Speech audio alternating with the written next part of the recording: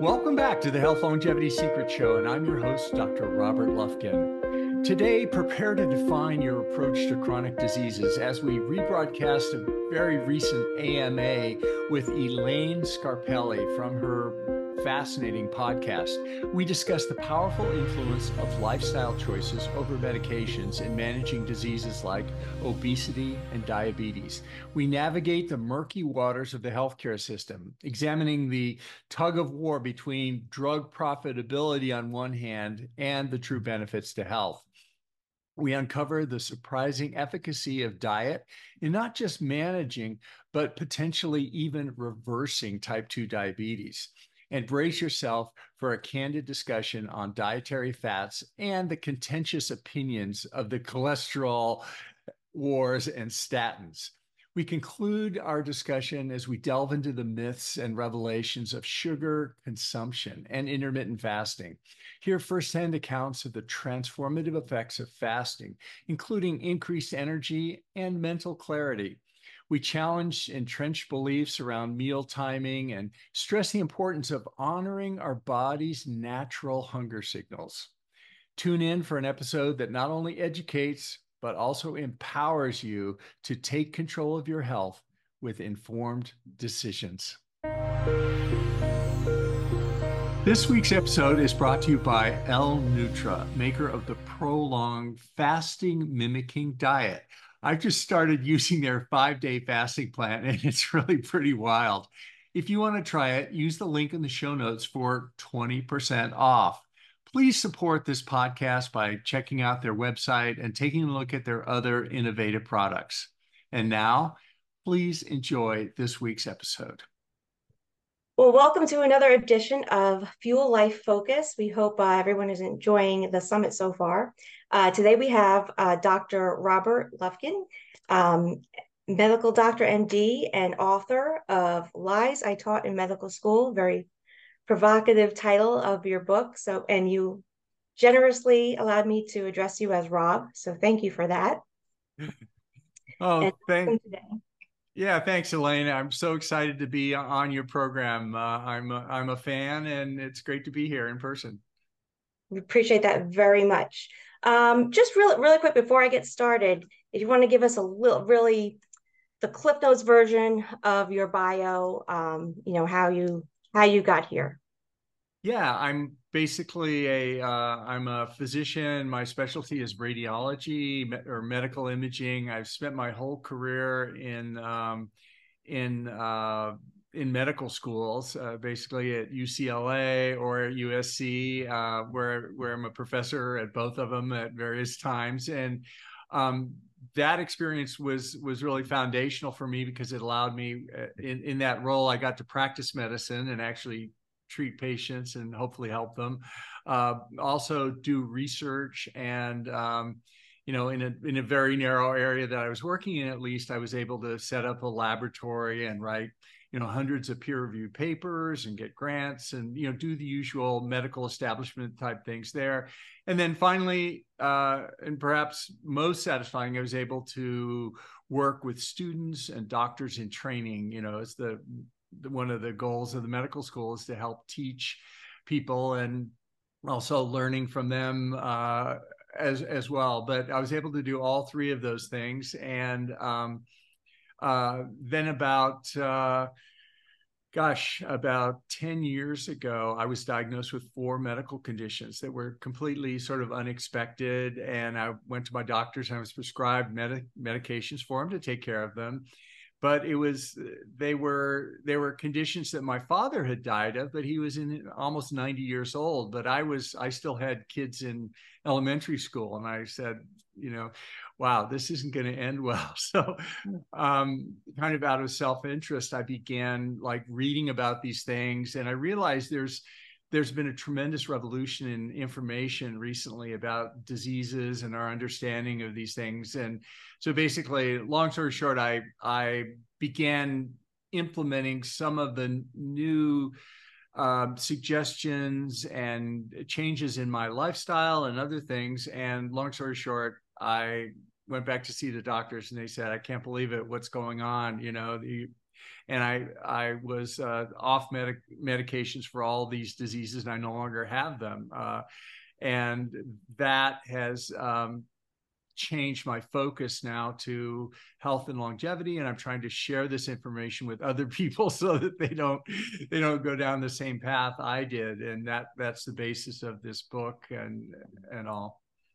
Thank you. Yeah, and that really is a lot of what this Health and Wellness Summit is all about, is getting people educated and making sure that they're getting the right resources before they make decisions, before they take medications or treatments that may or may not be right for them.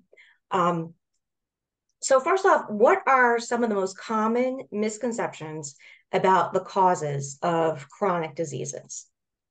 Yeah, that's a great question. These misconceptions are something that I had as well, and that is that simple things that are still being taught today, that we get fat because we eat too much and don't exercise enough, and that's the basis for the recommendation that's still given today is, if you have a problem with obesity, exercise more and eat less. Now, that doesn't really work, as we all know, because exercise creates an appetite, and it's not as simple as eating less. There are other factors, such as the type of macronutrients we eat, that are much more important, but that's not emphasized to people. Other misconceptions about the origins of chronic diseases are that, Alzheimer's disease, the idea is that it's beta amyloid plaques in the brain, these kind of plaques that research has been directed at over decades with essentially unlimited funds, with the results that there are no medications, effective pharmaceutical medications for Alzheimer's disease. So I think that chronic disease, Alzheimer's, the basis for it is a misconception that it's caused by beta amyloid plaques. And as I go in detail in the book, there are many other causes that are effective treatments for Alzheimer's disease that can either slow it or reverse it or prevent it from happening. But you can go down the list with chronic diseases like cancer. Same thing there. Chronic diseases like heart disease and stroke, which is the #1 killer that all of us statistically are most likely to die of. Other things like diabetes as well. There are misconceptions about all of those. And the aha moment for me, that was an epiphany that, from my understanding, that I wasn't aware of, and many of my colleagues are still not aware of, is that all these chronic diseases that I just mentioned, it's important to remember, these chronic diseases are the diseases that determine our longevity. In other words, statistically, most of us, all of us, everyone we know, are going to die of likely 5 or 6 diseases, most likely.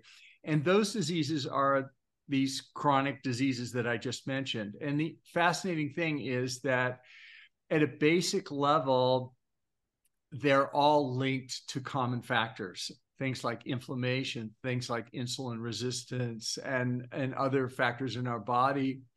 And the point is that modern medicine treats these chronic diseases with prescriptions and various therapies, but in many cases, they're only treating the symptoms of these chronic diseases, and they're overlooking the basic cause, which are the metabolic factors that drive inflammation and drive insulin resistance.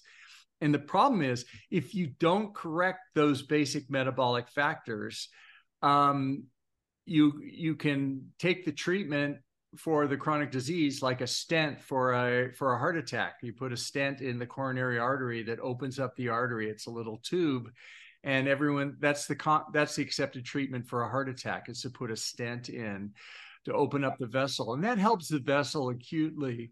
The problem is, it doesn't do anything to the underlying cause. In other words, the stent will eventually clog down again and narrow, and the other blood vessels will narrow as well. And the stent itself just treats the symptom of the disease and doesn't do anything with the underlying factors. So the key thing is, the epiphany was that these common factors that underlying all these chronic diseases can be addressed with lifestyle changes that we get to choose every day, choices about nutrition, sleep, exercise, and stress. And that's what can significantly affect these chronic diseases. And what would you say are the biggest challenges to get people to commit to these lifestyle changes that can help reverse chronic diseases? Well, probably, arguably, one of the most important factors in lifestyle is nutrition, right? And we live in a world full of junk food, and I should know I'm a recovering junk food addict. I struggle with it all the time, and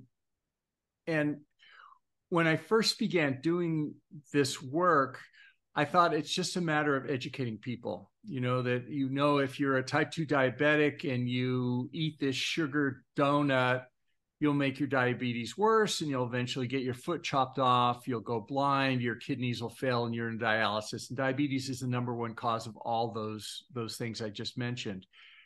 And if you just explain it to someone with evidence-based research, where you've got the evidence to show that you're not just making it up, if you present that to people, then they will change their life. But it in my experience is not that simple. It's because we're complex. We have addictions, we have habits. Even our lifestyle choices we make are driven by many factors in our childhood trauma and our experiences in life and our mental health. And it's not just a matter of saying sugar's bad for you or seed oils are bad for you, don't eat it. We all fall back into that pattern. So sometimes to make these changes, it's necessary to have coaches and work on a plan over time, just like any addiction that you deal with. It's people who smoke cigarettes know that they're at risk for heart attack and lung cancer. That nobody doesn't know that today, but they still do it. So the big thing was the challenge about actually getting people to make these changes. It's not enough just to educate them and make them aware of it, but sometimes it takes a lot more. Sure. No, and I think also the fact that there was so much misinformation over the years. Like I remember when I, was much younger, it was low fat, low fat, low fat, and no one told me that I had to watch my sugar intake. And then it became the whole, oh, let's just, cut out all the carbs, all of them, every single one of them. And then I think over time, we're getting different bits and pieces of information. And I think right now, like for me personally, right now, I'm focusing my workouts more on building muscle, whereas before I was just running on that treadmill thinking that, I was going to run myself into good health, and, now realizing that there's some better ways. So I think it's a matter of really getting all the information, finding out what's best for you, because I think exercise is a little bit individual, but yeah, my next question would be then, what role do you think the medical and or the pharmaceutical industries have played in some of this misconception? A big role. And I'm not saying it was necessarily intentional, although there are examples of misconduct where people knowingly drove things with financial incentives a certain direction. But a lot of it was just people tried to hopefully people tried to understand things as best they could and make the best decisions at the time. The problem was, as you pointed out, there were national public policy decisions made about the type of nutrition to have, specifically the low-fat diet and the food pyramid, which has driven people to a high-carb diet, which is very toxic for many people, driving diabetes and inflammation and all these, and heart disease as well. So the pharmaceutical industry is very much to blame, and the healthcare industry is is to blame as well.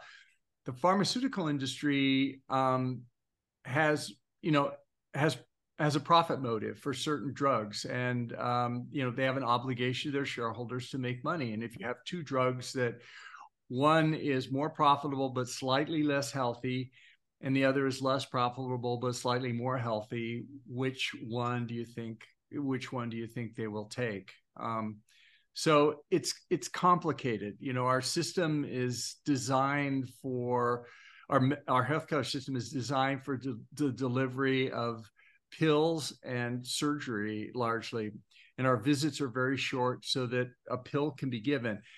People would rather take a pill than go out and exercise or change their diet. You know, they'd rather take Ozempic than do other things to lose weight. Ozempic is one of the new weight loss drugs that's very expensive. It's very effective, but it has some downstream side effects that we're just beginning to appreciate. But so it's complex, but all of those institutions are implicated in this, I think. Sure. No, absolutely. What would you say some of the most promising new approaches to either reversing chronic diseases or really, most importantly, preventing them altogether?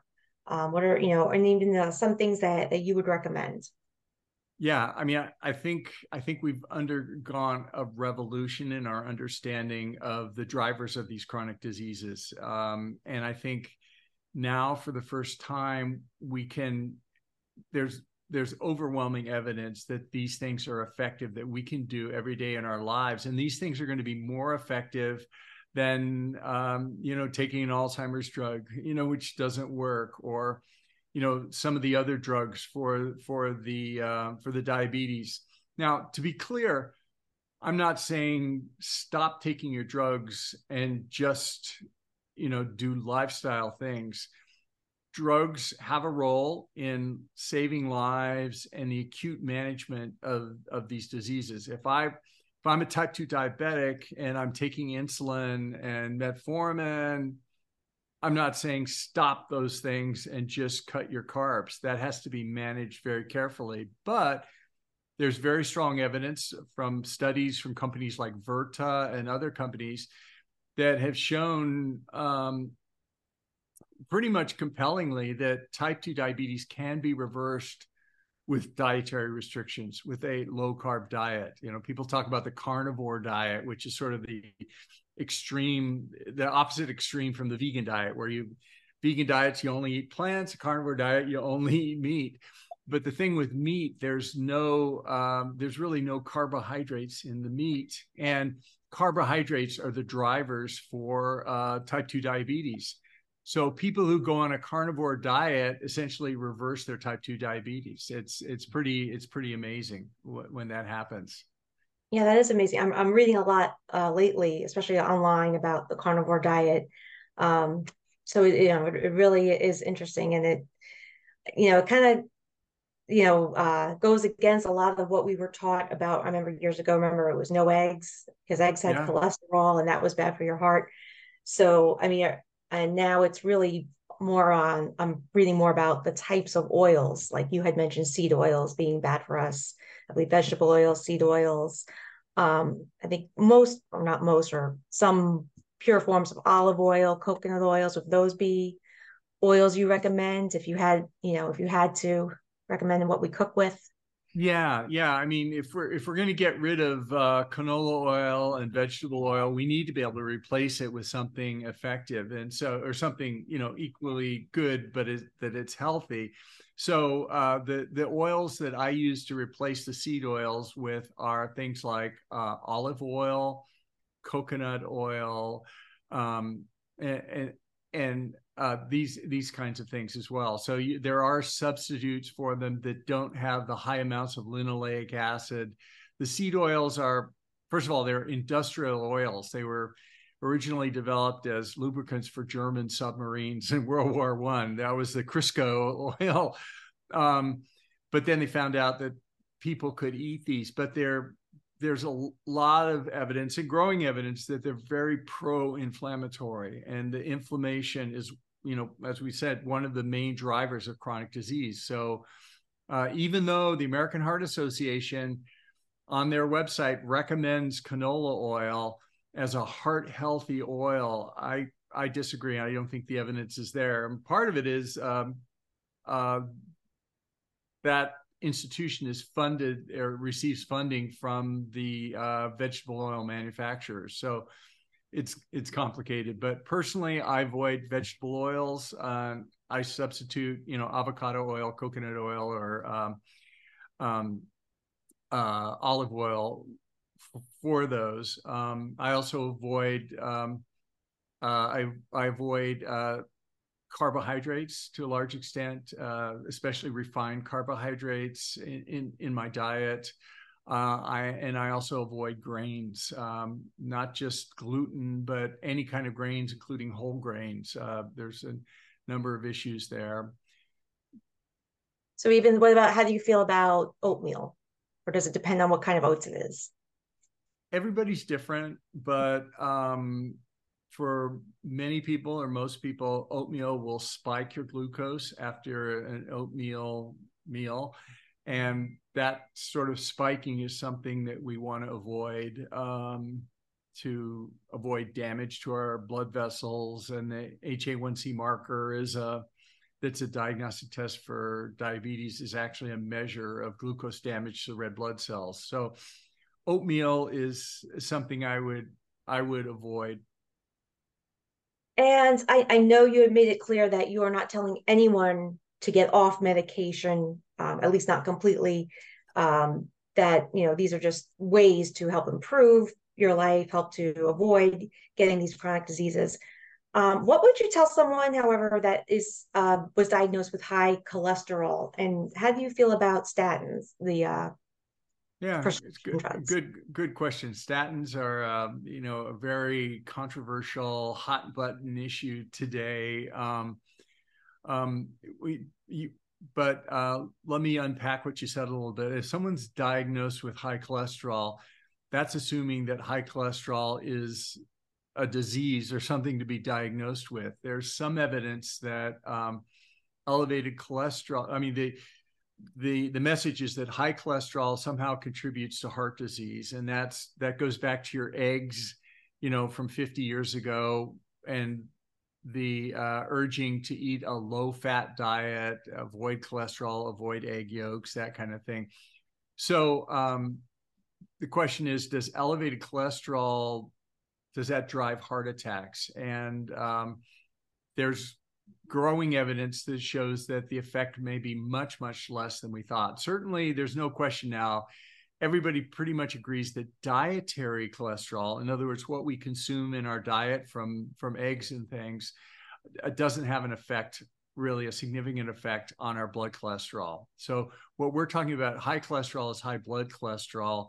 And you don't have to worry about your diet for the cholesterol there. But in the blood cholesterol, things like LDL cholesterol is one of the markers that's elevated in heart disease. And the question is this causing heart disease? Well, there's famous studies to refute it, that half the patients who come in with an acute heart attack have normal cholesterol. They don't have elevated cholesterol. If you look at the risk factors, though, elevated cholesterol, is a risk factor for heart disease, for a hazard ratio for heart disease and heart attack. But it's relatively small when you compare it to things like smoking or metabolic disease driven by carbohydrates and sugars, or type 2 diabetes, certainly. So then the question, go ahead. No, I'll finish. Then the question becomes, the statins are drugs, as we know, that lower our blood cholesterol. They lower the lipids in our blood cholesterol. Well, the question is, are statins associated with decreased risk of heart attacks? Well, actually, they are. So then why not take them? Well, you have to examine the risk-benefit ratio. The benefits from statins are usually exaggerated in the advertisements by showing a relative risk versus an absolute risk. The absolute risk is about 1%, which is actually very small risk improvement in heart attacks. That's 1 out of 100. But heart attacks are the number one killer. So why wouldn't I take a statin, right? Well, there are actually problems with statins too, as far as side effects. A lot of people have muscle problems. People have memory problems with statins. So there are some people that just don't want to take statins because of the side effects. So in general, you have to make the decision with your doctor. But I would urge people to look very closely at them. If you have a 0 calcium score and no family history of heart disease, even the American Heart Association recommends, or the American Cardiology Association recommends, canceling or discontinuing statins. Oh, really? Oh, I didn't know that. Yeah. So if you're on statins and you don't want to be on, get a coronary calcium score. It costs about $100, and it looks for calcium in your coronary arteries, and then you can stop the statins. Your doctor will agree with that. Great. No, I've never heard of that, but that's very interesting. I'm just curious as to how you feel about, we talked about cholesterol and how, there's, some disagreement, so to say, on, is that really the cause of a heart attack? What about something like high blood pressure and the effect of high blood pressure on heart attack, and what can people do to get their blood pressure under control? Yeah, high blood pressure or hypertension as it's called, is a huge health issue.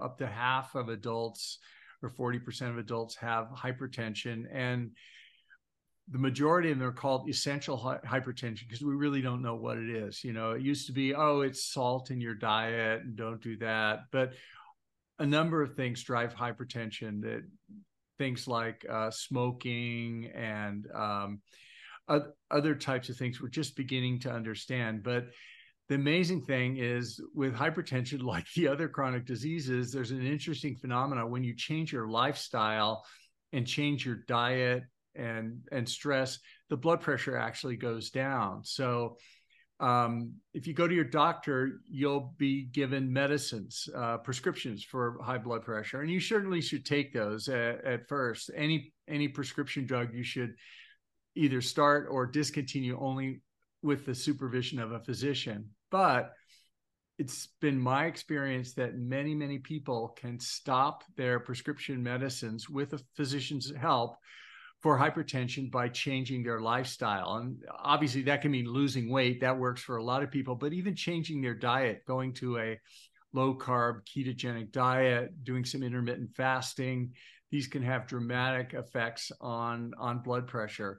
Things that we didn't know were associated with blood pressure before, or until a few years ago, nitric oxide, which is made in the mouth, actually relaxes the blood vessels. That's the basis for Viagra or Cialis, for men with erectile dysfunction. But that works with all the blood vessels in the body.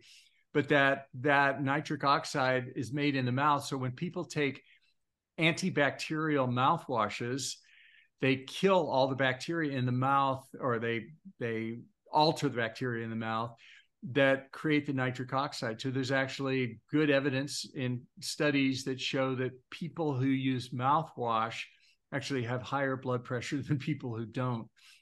For that reason, I've stopped using mouthwash for that, and number of other reasons. But things like fructose.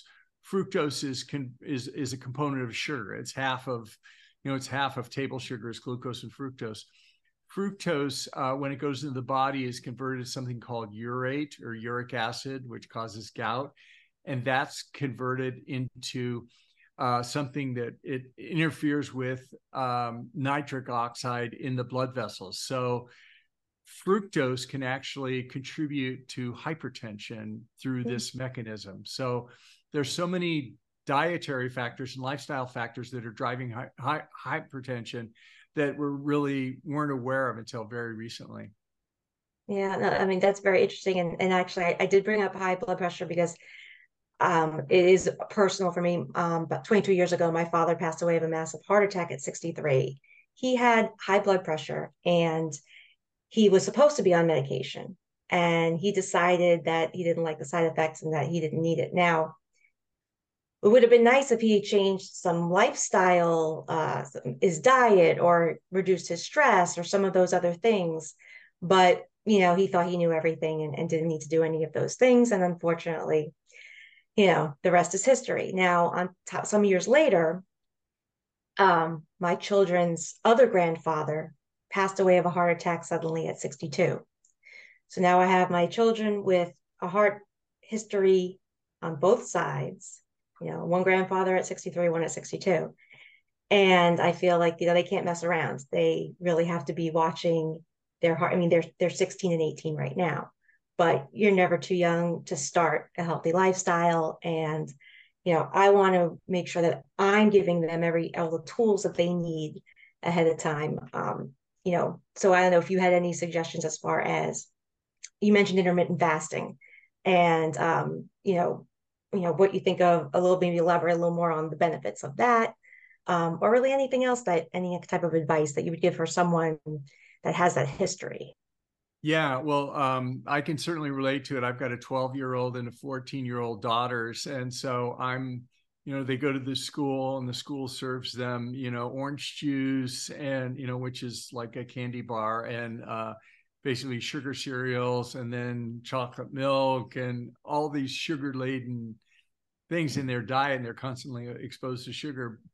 But the dietary things that we talk about, like intermittent fasting, is very, very powerful. I would just say that anything I'm recommending is pretty much for adults, and with children, we really don't know what's going on. Is some of the more extreme stuff like fasting for kids. It's you just need to be careful of it and coordinate it with your pediatrician. Certainly, avoiding sugar with your kids is okay, because sugar is, the macronutrients, fat, protein, and carbohydrates. Carbohydrates, of which sugar is a type, is the only macronutrient that's non-essential. In other words, you can be perfectly healthy without eating any carbohydrates or any sugar. So kids can avoid that. But the other stuff, fasting is a very, very powerful tool in my experience. And if you don't want to change your diet, you say, hey, I like my orange juice, I like my oatmeal or whatever, but I want to be healthy. Is there anything else I can do? And actually, yeah, there is. It's just, and the answer to that is stop eating all the time. In our modern times, we get up in the morning, we have breakfast, and then we have a snack the midday, and then we have lunch, and then we have another snack, and then we have dinner, and then we have another snack. And the drill. Or certainly that was my life, at least. But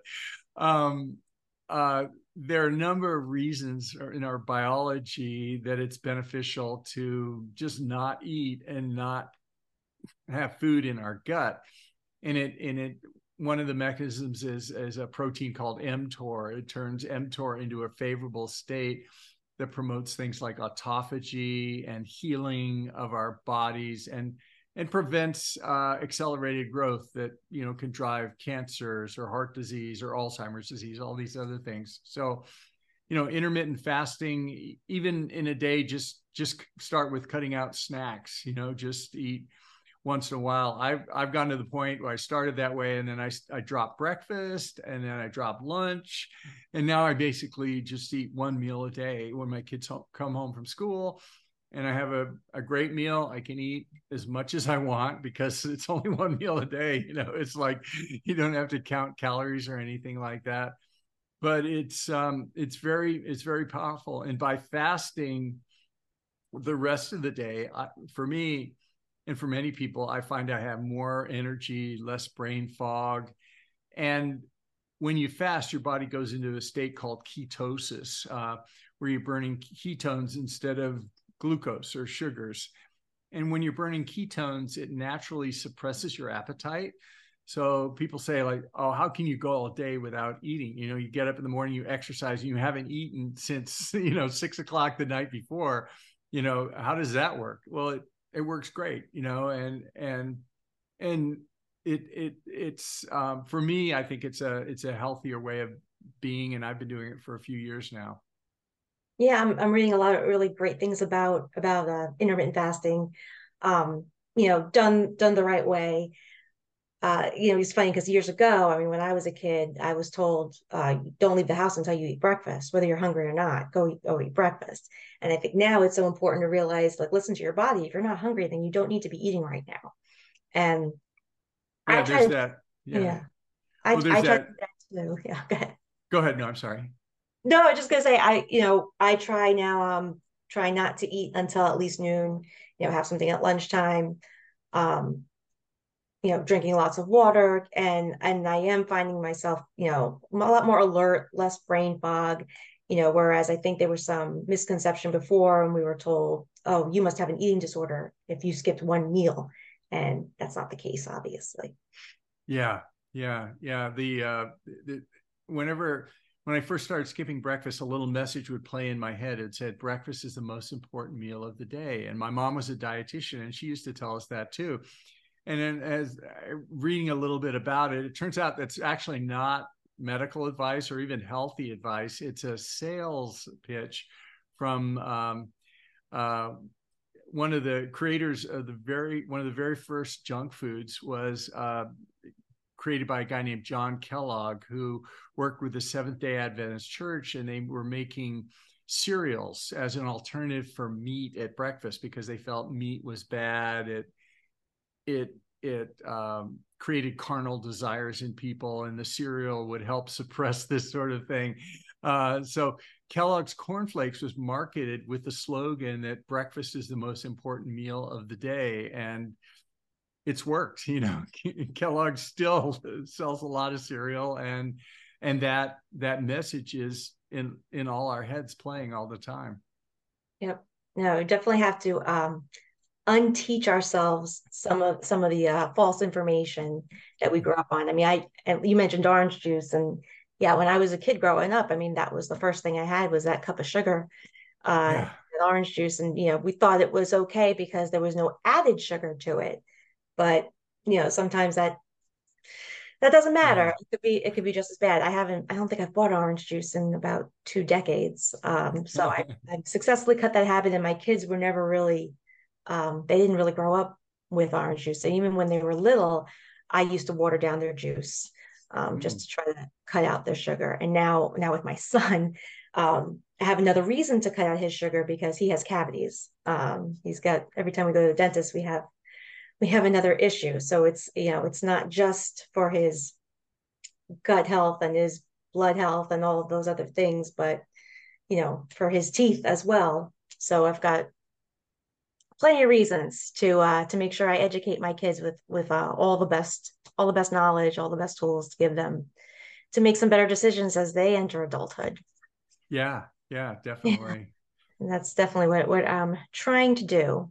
But I think we got a lot of really great information in this talk, and I think that everybody watching is um, learned a lot and would probably like I know I am wanting more. So I know that you've offered uh, a free excerpt of your book.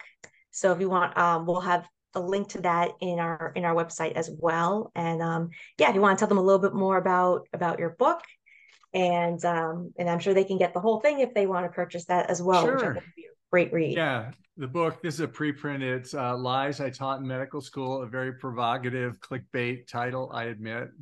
But anyway, it just goes through, and for each of 15 chapters, there's a lie that we talk about. And it covers basically a lot of the stuff we talked about today, but it's coming out in the spring. But if you're interested in it and would like to read a free sample chapter, we have the first chapter online at my website. You're welcome to download it and take a look at it and see what you think. And I recommend that everybody do that because I got a chance to preview it, and very interesting, and definitely I was wanting more. So I hope everybody goes to your website. We'll have the link provided, and I'm sure everybody was very happy to hear everything that you had to say for us today. So thank you so much, Rob. We really appreciate you taking your time out of your busy day and your schedule to come join our summit. So thank you very much. And well, thanks for having me on the program, Elaine. And I can't wait to hear the other speakers on this program. If you are enjoying this program, please hit that subscribe button, or even better, leave a review. Your support makes it possible for us to create the quality programming that we're continually striving for. Also, let us know if there is a certain topic that you would like to see covered or a particular guest that you would like to hear from. Can I start? Is it recording? It's already recording. Oh, sorry. This is for general information and educational purposes only, and it's not intended to constitute or substitute for medical advice or counseling, the practice of medicine, or the provision of healthcare, diagnosis, or treatment, or the creation of a physician-patient or clinical relationship. The use of this information is at their own user's risk. If you find this to be on the value, please hit that like button to subscribe to support the work that we do on this channel. And we take your suggestions and advice very seriously, so please let us know what you'd like to see on this channel. Thanks for watching, and we hope to see you next time. You should say that. That's good. It's for you to say. I think that's really good. Do you like it? You want to do it one more time, or is that good? I think that was good. Yes. You need to save the recording. Very good.